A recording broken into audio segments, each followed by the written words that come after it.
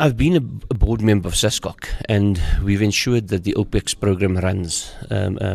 Not as much funds as we would have hoped to supply to the athletes, but we are still funding them. The OPEX contracts came to an end last year, and now we have to renegotiate with the athletes around the funding needed. And that process is also taking place now.